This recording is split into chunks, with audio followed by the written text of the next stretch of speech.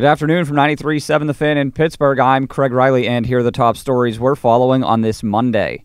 A terror against the Pitt Panthers. The Steelers have added former North Carolina All-Conference returner and receiver Ryan Switzer from the Raiders. The teams also swap a 6th and 5th round pick. Switzer returned kicks for Dallas last year and caught 6 passes.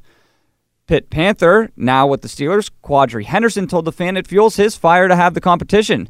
A chance TJ Watt gets on the field Thursday, and Ramon Foster returned today after a scare of a knee injury at camp. A lot of things go through your mind. Like I said, you don't want to go your whole entire career and end it on an injury, have to go to IR when you've never been. I've always been a gamer. I've always been a guy to show up. So initially, that was my thought, like, no, we're not doing it this way. Head coach Mike Tomlin. He hasn't been away from us. Ramon's the type of guy, he understands the role that he provides, not only the tangible role in terms of his play, but the unofficial role in terms of his veteran leadership. And this could maybe impact the way Antonio Brown looks at things. The Giants have given a 5-year, $95 million contract to receiver Odell Beckham Jr.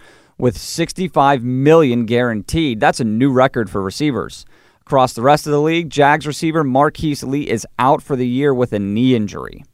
Down at the college ranks, Pitt lists Darren Hall or Quadri Olison as the starting tailback, with Keyshawn Camp or Amir Watts at defensive tackle, Elijah Zeiss or Salim Brightwell at linebacker, and Philippi Motley or Dane Jackson at corner. Head coach Pat Narduzzi said he feels his team is ready for the challenge by Albany, and he likes the swagger of this team. You feel good because they believe. I'm not going to go out and take a snap. I'm not going to make a tackle, not going to make a catch. But these guys here, if they believe it, and I think we have the talent, I think we got the mindset, I think we got the chemistry to win a championship.